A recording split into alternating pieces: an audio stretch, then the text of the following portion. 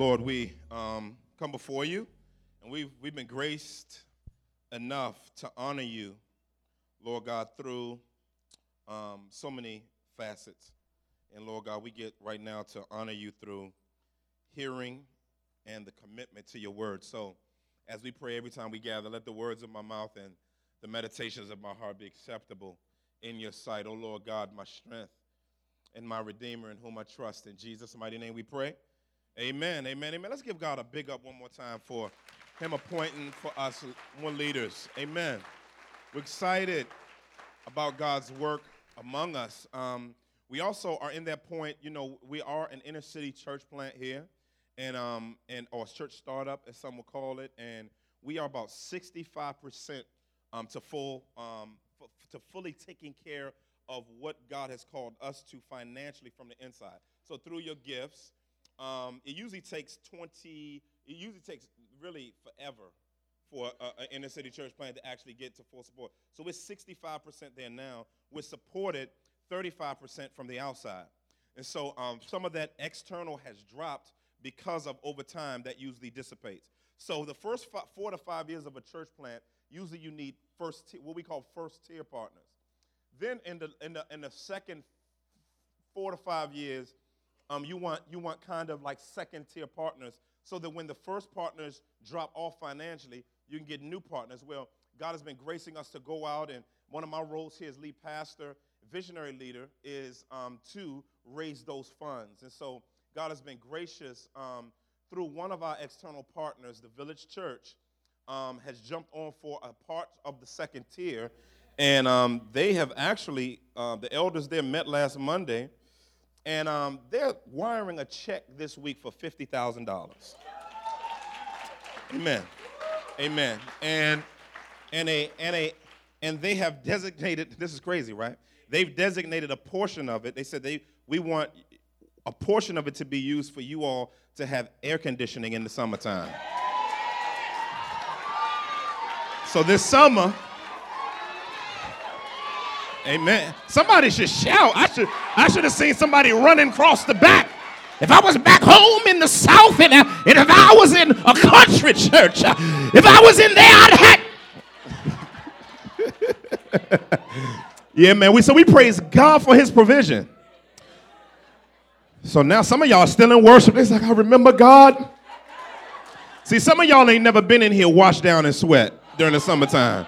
With them bricks, this is a sauna. You know what I'm saying? 38 inches of concrete between each floor. So we just been. I don't know if y'all can recognize God's grace on us, but God has been very, very, very good to us.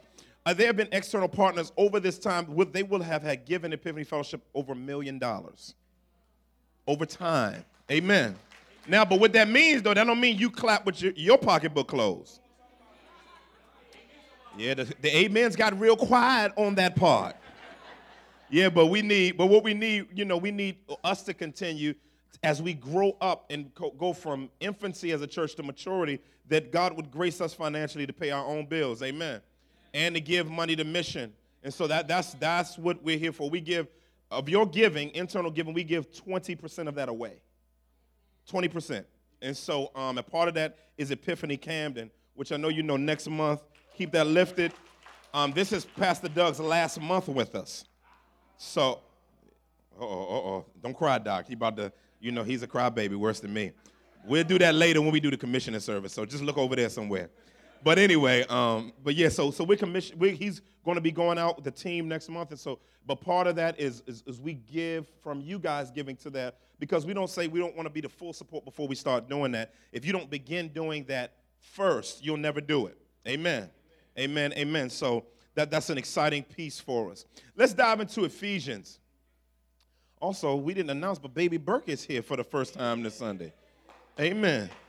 Amen. This is the second time? The second time. What, the second? Did we announce it the first time? We didn't. Well, amen, Baby Burke. Can't wait till the cheeks will ripen in about 6 months.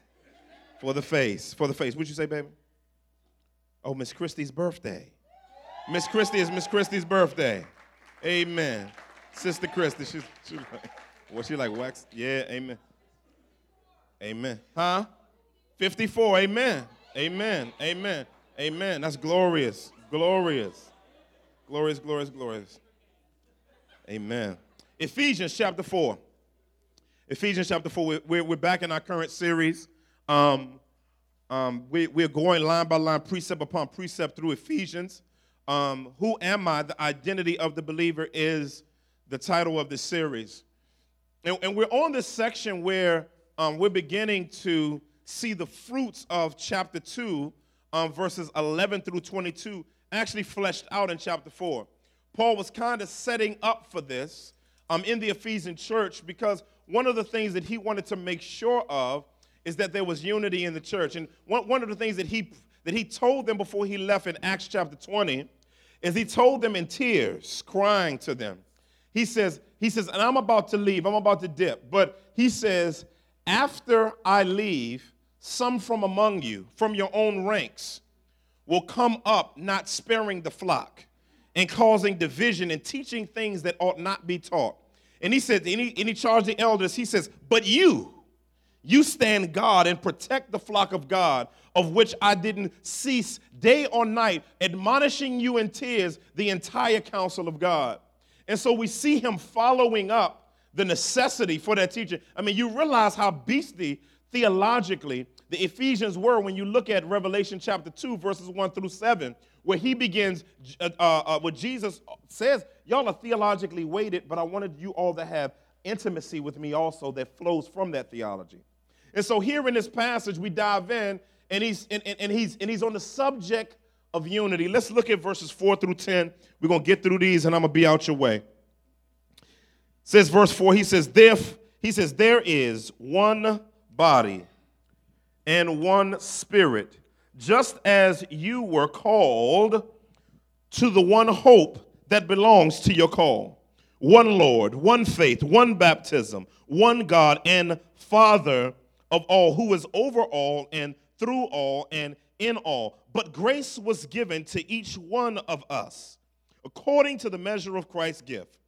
Therefore, it says, when he ascended on high, he led a host of captives, and he gave gifts to men. In saying he ascended, what does it mean but that he had also descended into the lower parts of the earth? He who descended is the one who ascended far above all the heavens, that he might fill all things. I want to talk about for a little while victorious unity. Say victorious unity. Yeah. Victorious unity. Unity is necessary because we have issues. The church, if you're going to walk with Jesus Christ and you're going to commit to a local church, you're going to recognize that all of us are a mess. Now, the issue, though, is that God has graced us not to remain in our mess. So what he has done in Christ is he's done something fantastic. He has secured, through Jesus Christ's finished work on the cross, unity of those who were once lost. And so now we see here in this passage where Paul begins kind of working through and talking through this unity. Now, he does something that he doesn't usually do. He only does it maybe in Titus and a few other books. He gives duty before he gives the doctrine. Now, last time we saw he gave duty, he gave orthopraxy in verses 1 through 3. He'll go back to orthopraxy in verses 11 through the rest of the chapter. It's going to get real gully in a minute. But in verses 4 through 10, he zooms back in on the theological unification points that causes the church to be one. In other words, what positionally, what functionally empowers the church to be one? In other words, we're not trying to walk in unity. That's the wrong way of looking at it. In other words, we don't try to be unified to be in right relationship with God. Because we're in right relationship with God through Christ, we walk in unity. So it flows from being empowered by that unity. Now, what he does here is something interesting, which brings us to our first and only point. Jesus' position secured our unity. Jesus' position secured or secures both our unity. Now, some scholars believe that this is creedal here. Creedal meaning it was an announcement of the church. Creeds were written by the church to aid and help for historic Christian doctrines to be passed down from generation to generation by the church so that we're unified in what makes the church and what connects us together.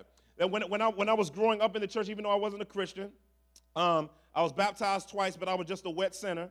But what's interesting was this.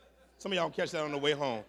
When you make dirt wet, it just turns into mud, baby. That's all. So anyway, creed. We used to stand up every Sunday and we would do several creeds. We would do the Apostles' Creed, and we would say that, I believe in God the Father Almighty, maker of heaven and earth, and Jesus Christ, his only Son, our Lord, who was conceived by the Holy Spirit, born of the Virgin Mary, was crucified, dead, and buried. The third day he rose from the dead, ascended into heaven, where he sits at the right hand of God the Father Almighty. From then he shall come to judge the quick and the dead. I believe in the Holy Spirit, the Holy Catholic Church, the communion of saints, the forgiveness of sins, the resurrection of the body, the life everlasting. Amen. Then we sing a song, glory be to the Father and to the... I love that song. Because listen, I just feel God right now when I listen on that thing. But it's good doctrine. I was listening to the Soul Children of Chicago the other day. Y'all don't know nothing about that. And Kim Rutherford was singing, we are one in the Spirit. We are one in the Lord. We are one in the Spirit. We are one in the Lord. And we pray that our unity will someday be restored. Then it says, but they'll know we are Christians by love. Listen, those are creedal speeches for us. To announce in doctrine, to connect intellect with emotion, and then make sure that we walk in it volitionally. So this may be a creedal deal that the early church used to use. One God, one faith, one baptism. And he starts, interestingly enough, with one body. Say one body. Now, when he talks about us being one body, as that which Christ has secured, he's talking about being rooted and united as one people of God. There are three tenses, if you will, of the church. There's the universal church. There's the invisible church. There's the visible church. And, of course, fourthly, but not leastly, there's the local church. Now, when we talk about one body, we are universally one body. Now, you may call yourself a Calvinist. Another Christian may call themselves an Arminian. Some person may call themselves Wesleyan. Some people may say that, I'm CME, I'm AME, I'm Kojic, I'm National Baptist, I'm Progressive Baptist, I'm Cool Baptist, I'm Water Baptist, I'm Presbyterian, PCA, RCA, USA, GED, all of this stuff, right? I mean, there's all types of titles. Now, but there is a commonality, no matter the nuances in our doctrinal stances, that we're one body. And so that means that we are brothers and sisters in Christ because we not only agree the right doctrine, we've been born into the right doctrine. That is, grace alone, through faith alone, through Christ alone, makes us one body. They're not multiple bodies. There's only one body, many parts. So the body, the church, is as a community not merely in position, but form, function, and practice. It's in form, function, and practice. Form means what does our incarnation look like when we flesh out God's truth where we live and dwell, while being faithful to the function. What do I mean by function? Function are the nooks and crannies and the nutrition and the vitamins that makes a church a church. But then there's practice. We should have unity in our practice, okay? So that's what functionally lays this out. Now, Paul, through the rest of the chapter, going to talk to us what it looks like for the church to walk in unity as a body. He's going to talk later about grieving the Holy Spirit, putting off old stuff, putting on new stuff. He's going to talk about a whole bunch of what it functionally looks like unity. But here he's fleshing it out. I like the way Ferguson said it. He says, individuals are brought into the church, which is the body of Christ.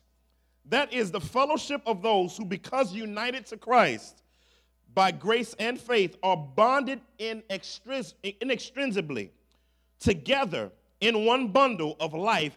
They belong to one another because they belong to Christ. So we belong to one another. So we got a universal church, but we got the local church. So therefore, there is a must in a non-committed culture to be committed to a local community of believers. You can't have oneness doing internet church. You can't have oneness with Christians watching TBN all day on Word Network and Daystar, all that, whatever. But I'm just saying, you have to be in a local body in order to function in that oneness, right? So there has to be, I do Jesus by myself. You know, I'm sick of folk. Well, you don't like you either because you're part of the body. So if you hate the church, you hate you too. So we're one body, one body. Then he goes and he says one spirit. Say one spirit. Now, in talking about us being united, again, the context is unity. This is not just some detached creedal statements, but it has viability with it in relation to unity. Now, when he talks about one spirit, he's talking about being rooted in being united by one common spirit. Now, how did we get united with this common spirit? I'm glad you asked.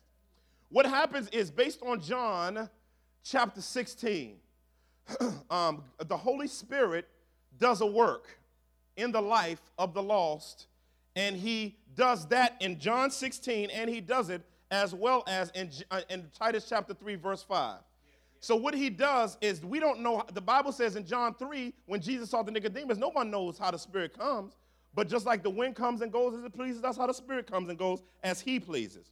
And what the Holy Spirit does without the help of human beings is he regenerates them. Because you can't believe the gospel without the Holy Spirit's help. 1 Corinthians 12:3 says, no one can confess Jesus as Lord except by the Spirit of God. That's the Word of God. So therefore, the only way for that to happen, because based on Ephesians 2:1-3, we're too lost to see the gospel, because 2 Corinthians chapter 4, verses 3 and 4 say that in our lost state, the enemy of this world has blinded our eyes so that we may not see the gospel of peace. So therefore, the Holy Spirit has to change us to see it. See, if he removed the blinders, it says your mind was blinded. Not your eyes, your mind, so your understanding is darkened. So you have to be given the capacity for your mind to understand it in order for you to believe it. Now, Romans 12, verse 3 says he's given to each a measure of faith. So he not only gives you the ability to believe by regenerating you and renewing you by washing you, but guess what he does? He gives you faith, the ability to believe, presents the gospel to you, you amen what he amens through you, then you become a Christian, then Jesus moves out of the way and you come into something called the sheepfold, the body of Christ, based on John 10. And so what happens now is now you're part of this one body and you're baptized based on Ephesians chapter 1, verse 14, not after salvation, but at salvation.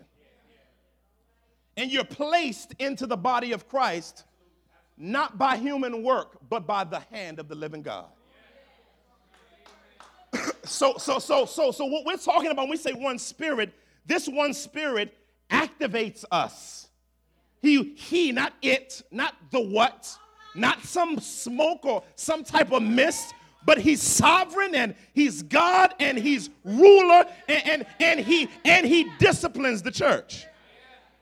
Ask Ananias and Sapphira. Peter didn't say he lied to Jesus. He didn't say he lied to the Father. He said, you have lied to the Holy Spirit. How did you lie? Acting like the Spirit was giving you the grace to give something and you didn't give it. And you lied that the Holy Spirit told you and he didn't tell you. It was you shouting in the service wanting to give. But then when you got and saw how much money you was going to make, then he was like, nah, I'm not going to give that. Holy Spirit said, good night. So he's God. You have not lied to men, but you've lied to God. God, the Holy Spirit. You say the Spirit of God ain't the God in the Bible. That's why the Ephesians is like a triunity book. Not just Trinity book, but everywhere in this book you'll see the Godhead working together. In chapter 1, verses 1-14, you see them work together for our salvation. In chapter 17, you see them work together for our sanctification. In chapter 2, verses 11-22, he breaks down what divides us. In this chapter right here, well, actually chapter 2, the latter part of that chapter before the doxology, he works on us to help our hearts to be renewed, to have intimacy with God. And then in this section, the Godhead works together to unify us. So the Spirit of God is the leader and guider of a community who listens to him together. So he leads all of us individually. But the Holy Spirit, when he's truly leading God's people, never lead them away from the same thing. When we're all being properly Spirit-led, he always leads us in unity, not division. Always. Always. So therefore, God's work in us and the Holy Spirit's work in us is a grace for our oneness. Now he goes from one body, we can stay on that all day, one body, then he goes to one spirit, then he says, just as you were called to the one hope. Say one hope. Yeah, this is good stuff right here. You know, hope. Hope is one of the three pillars of the Christian faith. Faith, hope, and love. Faith, hope, and love. Those are three pillars of the Christian faith. A hope is one of those pillars. I like the way Horner describes what hope is exegetically. He says, hope is the eager expectation of the outworking of God's plan. I like that. The eager expectation of the outworking of God's plan. In other words, the people of God should be unified in their expectations. Okay, let me see if I can make it plain, because y'all looking at me funny. Now, there's ultimate hope and there's current hope. Now, the ultimate hope is that Jesus Christ is going to come back and put all things under his feet and then hand the kingdom back over to God the Father. Now, what unifies every Christian is not whether or not there's going to be 7 years of tribulation and whether you're amill, dispensational. Who cares? Do you agree that Jesus is coming back? And why do you read Revelation and talking about all them different views when the chapter 1 says what Revelation is about? It says the revelation of Jesus. That's what Revelation. If you don't get Jesus out of Revelation, if you don't get Jesus out of it and all you get is some views, you miss Revelation, because the whole Bible's about Jesus, and now it climaxes in our divine hope about Jesus. So if you come away with anything but Jesus, but you come away with a view or some helicopters and Nostradamus, if you come away with that, you've missed it, and you're focusing on a view rather than the one that you're supposed to have view of. It's the revelation of Jesus. And so our divine hope is in him. So every Christian, based on Hebrews chapter 12, verses 1 through 5, it says, keeping our eyes fixed on the author and finisher of our faith. So what we're supposed to do, baby, is we're supposed to zoom in on Jesus. Now, if we stop looking at each other's issues, if we stop looking at the building, if we stop looking at this and that and the other, if we would just look at Jesus, our hope, then what happens is he aligns us up in time, even though we're not in eternity yet. So we talking about expectation. That means that we have the same vision. Christians should have the same vision. The vision of what God has called for all things to be culminated in Jesus. Now, what's beautiful about that is that makes everything else pale in comparison. Because some of the things that I worry about and I get frustrated about, if I just look at the massiveness of the hope that Christ brings, when I come back down to planet Earth and start looking around, I say, this don't really matter as much. That's why Paul can say, I consider the sufferings of this present life not to be worthy to be compared with the glory that is to be revealed where? In us. So that means I can go through hell and high water, and I can go through difficulty, but the eschatological expectation of everything being consummated and revealed in Jesus changes how I deal with now. And so and then when that happens, we keep short accounts with each other. Because we said, let's work towards the hope. When I say you have an argument with a Christian, ask them, say, how is this working towards the hope that's to be revealed in us? That's going to change the conversation. Because you know what? I don't like you. And you're like, how's that working towards the hope?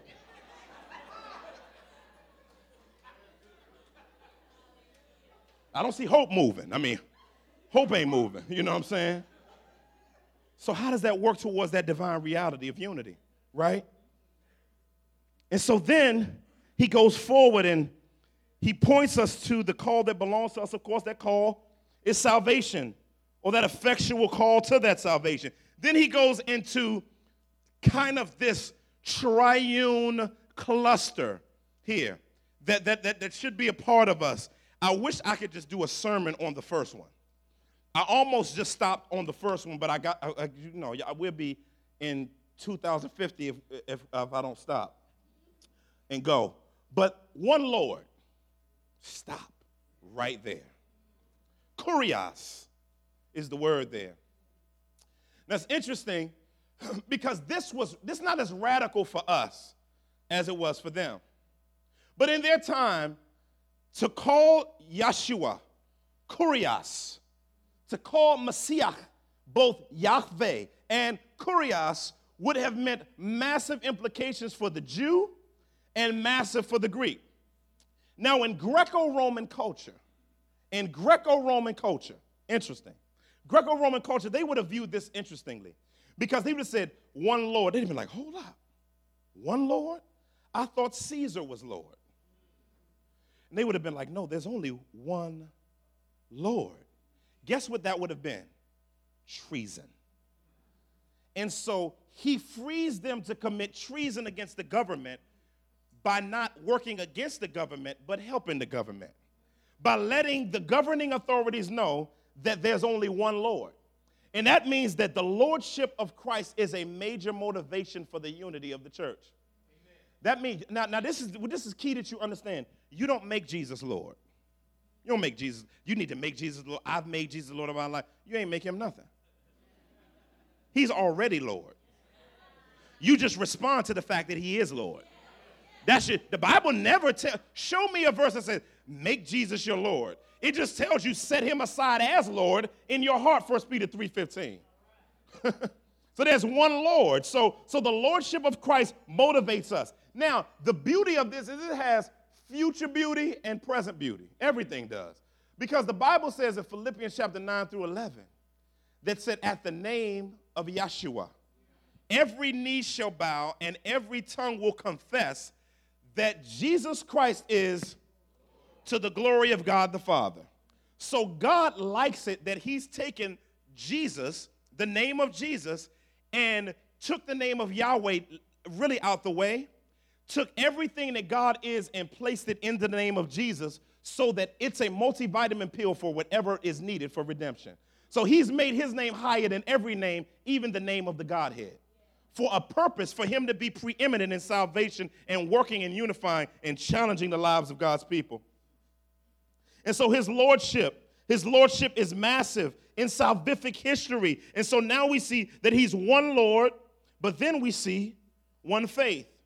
Now, faith here is not the body of teachings type deal that we usually talk about when we talk about faith. He's talking about the faith that all of the church has in the one Lord.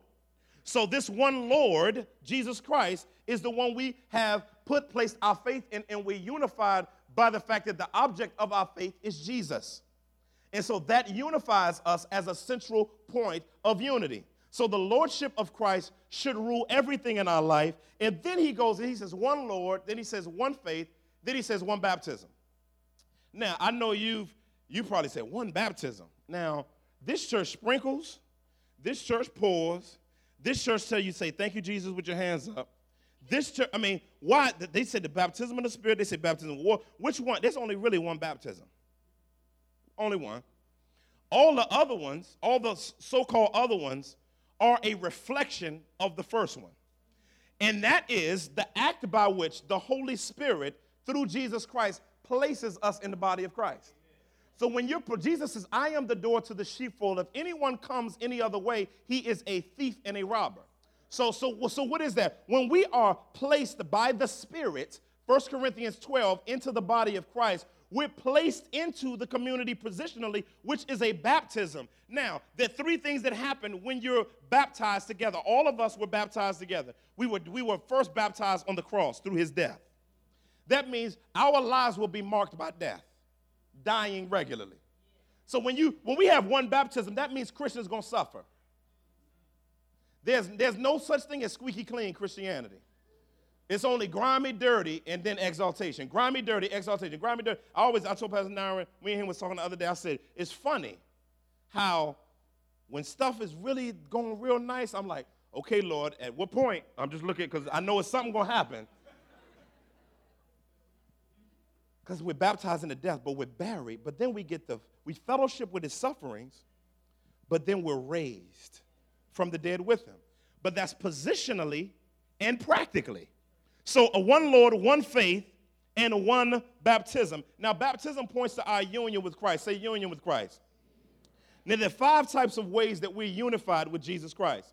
We're first unified with Christ as humans or in humanity. When Jesus Christ came from heaven to earth, took on an additional nature without changing his God nature, but wrapped up into one person forever called hypostasis or the hypostatic union, he was unified with us in humanity, but sinless humanity. So he became human. Hebrews chapter 2, verses 14 through 16 said he had to become like his brothers in all respects. So Jesus Christ unified with humans by becoming a human without ending his deity. Number 2 is union through the Spirit. In Matthew 4, he was endowed with the Holy Spirit. So must we be endowed with the Spirit. Union through death and burial and resurrection. Same issue. Through Romans 6, we see that reality that we are, Romans 6 is about sanctification, but it's about sanctification through baptism. Through being placed into the body of Christ and transformed immediately at salvation. Then a union through eternal transfiguration. Jesus Christ came back on the scene when he was raised from the dead. He was transfigured as a picture of his eternal transfiguration on the Mount of Transfiguration in Matthew. But after he was raised from the dead, he came back in a brand spanking new body.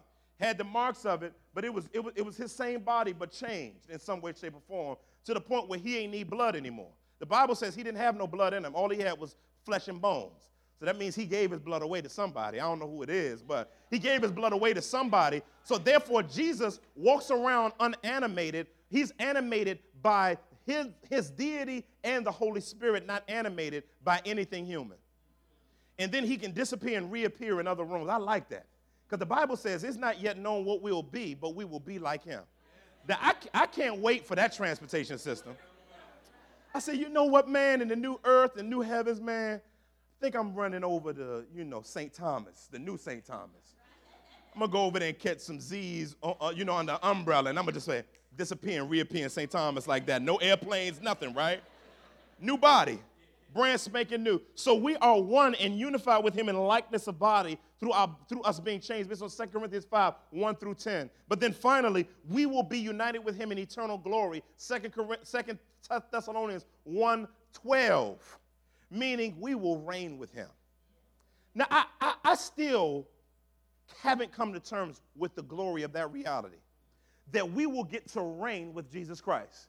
That in some way, shape, or form that I don't understand, we're unified in that. So whether or not you're a pastor or whether or not you do any other role in the church, all the church will reign with him, and it was secured by him. But then it goes next and it says something beautiful. It says, one God and Father of all. Now we'll stay on this quick, but it points to the preeminence of the deity of the Father, who has adopted us from the orphanage of planet Earth. We were unified orphans, lost. God came and adopted us. But his adoption is so powerful that he changed our blood type by giving his son's blood. So now we're not just sons and daughters based on a piece of paper that says we've been adopted, but he's changed our nature from the inside out and made us submissive and power in him. So now we have his DNA without being him. So we have brand spanking new. God does stuff just different and always better with an upgrade. That's the way he works with his. And then he said, who is over all and through all, talking about the nature of his rule through his people. Now we get to some practical points here where we see Paul begins talking about this because, of course, Jesus secured this. It's powerful. Jesus secured this. Now he says in verse 7, he says, but grace was given to each one of us according to the measure of Christ's gift. This is great. And it would seem like this would cause disunity in the church. It would, because you're seeing that he's given all of us grace. That means favor ain't on no other Christian's life more than another Christian's life. Favor just looks differently. Because he says grace has been given. Now, the grace here is not merely unmerited favor. The grace here is interesting. It means divine enablement. Now, when it talks about divine enablement, it means that a vessel has been used, redeemed for a particular honorable use, right? And so now Jesus has graced every Christian and God's favor is on your life if you're a believer. Just because somebody has a public role, you have a private one, or they have more or less than you, you got the same grace on you.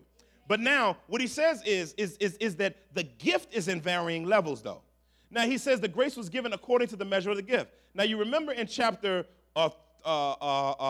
3, verse 7, Paul talked about that grace that was given to him, according to the gift that the gospel brings. So every Christian is measured off a gift. It's like butter.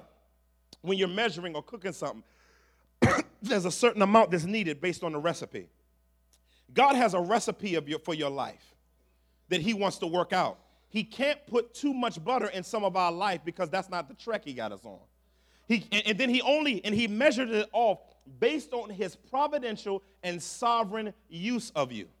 Now, you can't look at someone that has the same gift and get mad at them, because God booby-trapped us, guess what he did, with varying levels of gifting so that we would have to walk in unity and grow in it. Because he wants us to work through our coveting issues. He wants us to work through our jealousy issues. So he measures them out differently so that you can look, and he said, nah, because I don't want you looking to gifts, I want you to look to me. So therefore, I don't want you to worship how I use you. I want you to worship me. See, some of us worship being used by God, but we don't worship God. So what he did, he measured you off a certain amount so you wouldn't worship it too much. So the reason why you struggle with you so much is because God wants you to see him. And God does that beautifully in this verse by showing us that he works unity through, but listen, even though someone is given more gifting, both are equally needed. Because if one isn't used, something's out of sync. So therefore, the one with this much grace, they both have equal grace, but this much gift and this much gift and this much gift all must work together or everything's going to fall apart. Right? So that's God's working in that. And then, because we usually exalt 1 Corinthians 12 gifts. Hallelujah, we bless God. And you all in those gifts. Nobody asked me about Romans chapter 12 gifts. You know, everybody want to know about tongues, and we believe in all that. We believe in miracles or signs of wonder. We always ask about those gifts, right? But we never ask about the ones in chapter 12. Service, helps, mercy. Those are spiritual gifts too. Amen. And so all of these are equally needed for the church to function the way God wants it to function. But then he goes in, and we're going to close on this section. He says in verse 8, he says, therefore it says, when he ascended on high, he led a host of captives, and he gave gifts to men. This is a quotation from Psalm 68:8 or 6, verse 6. What the context of that psalm is God's people being taken captive by their enemies. And God going into the enemy's camp, not us going into the enemy's camp, but him going into the enemy's camp and fighting God's enemies. Once he fights their enemies, there are prisoners of war, POWs, in the enemy's camp and in the enemy's kingdom. And what he does is he goes in, he frees them and brings them out and brings them back to where they're supposed to be. And there are spoils of that war that he brings with him, and he distributes to those who he's given, who he's freed from as POWs from the enemy's camp. Well, this reflects and is truly realized in Jesus.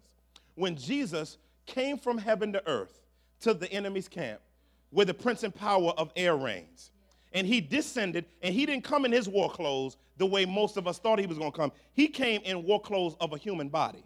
That was his battle outfit.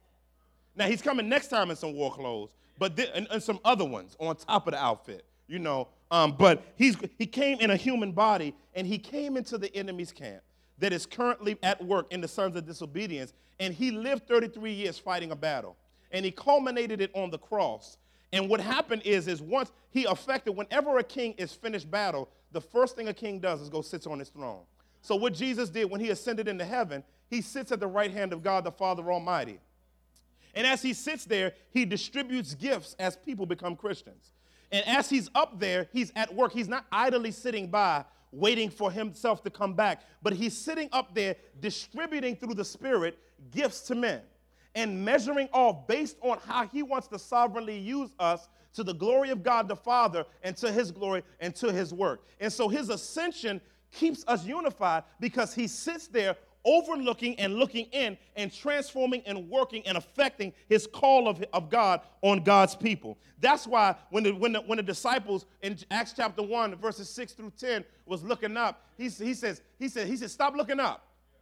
He said, because this same Jesus who left in this way is coming back the same way. Now, how did he leave? Now, while he was talking to him, and he got on a cloud. And he was standing on a cloud talking to him. And then his voice got thinner and thinner and thinner as he went up. And they were like, that was so dope. They were rocked. Then an angel appeared. He said, fellas, I need you to get on point, go to Jerusalem and wait for the Spirit. And he goes and sits at the right hand of God. But he said he's coming back the same way because the Bible says that Jesus Christ is coming on a cloud. And he's coming from the ascension to redescend. But when he redescends, he's coming, and as Zephaniah 4:14 says, he's going to sit on the Mount of Olives. And when he sits on the Mount of Olives, it's going to split to east and west. And the books of life are going to be opened based on Joel chapter 3. It's going to be called the Valley of Yehoshaphat, the Valley of Decision, the Valley of Judgment. And the Bible says over in Revelation that we'll be flanking him. So this ascension that Jesus did is a place of authority and commitment to keep the church unified that points to the ultimate unity point that he's going to, in fact, bring to fruition when he fully returns. But then it says, he who ascended. Verse 9, it says, in saying he ascended, what does it mean but that he also descended into the lower parts? People argue about whether or not it's hell or just earth, hell or earth, hell or earth. Either way, he descended, okay? So we can argue. I can give you all the views of why they say it's hell and that he proclaimed to the captivities and the bosom of Abraham is over and there's a chasm and he got them out because after he died, the tombs of the Old Testament saints were open and their bodies and they were going around the city and they were walking around sharing the gospel with everybody. That did happen, however. But then there's also the sense of the lower parts where he just came from heaven to earth, meaning lower parts, meaning the gully part of the earth. Amen. So he didn't come in high society, mid society. He wasn't middle class, upper class. He was no class. So it could have been either way. But what we do believe is that he came and then he went back up. Amen. So the idea and the very, very important thing that we must understand is that Jesus is working on our unity now. That's the point of it. That's the point of it, is that that it's very, very important that we understand that idea, that we don't work for unity, we work from unity. We don't work for unity, we work from unity. We don't work for unity, we work from unity. We work because we've been unified and connected to the Lord Jesus Christ, and the gospel empowers that to be a reality. Father, we honor you, bless you, thank you that you are our ruler, that you are our life, that you are our health, that you are our strength, and that you are our place of safety, and you are our unity. Lord God, help the unity of the church to be a practical reality. Practical reality and a loving reality. Lord God, I pray in Jesus' mighty name that you would continue to, in fact, make this reality of unity a reality, and that we would love one another and commit to one another as we have committed to you. Help your lordship to be central and effectual for us, that we would submit to you as Lord, not make you Lord, but submit to you, Lord. The Father has made you Lord. The question is, do we submit to you as Lord? And we repent of our lordlessness and commit our hearts to walk with you as Lord. In Jesus' mighty name we pray. Amen.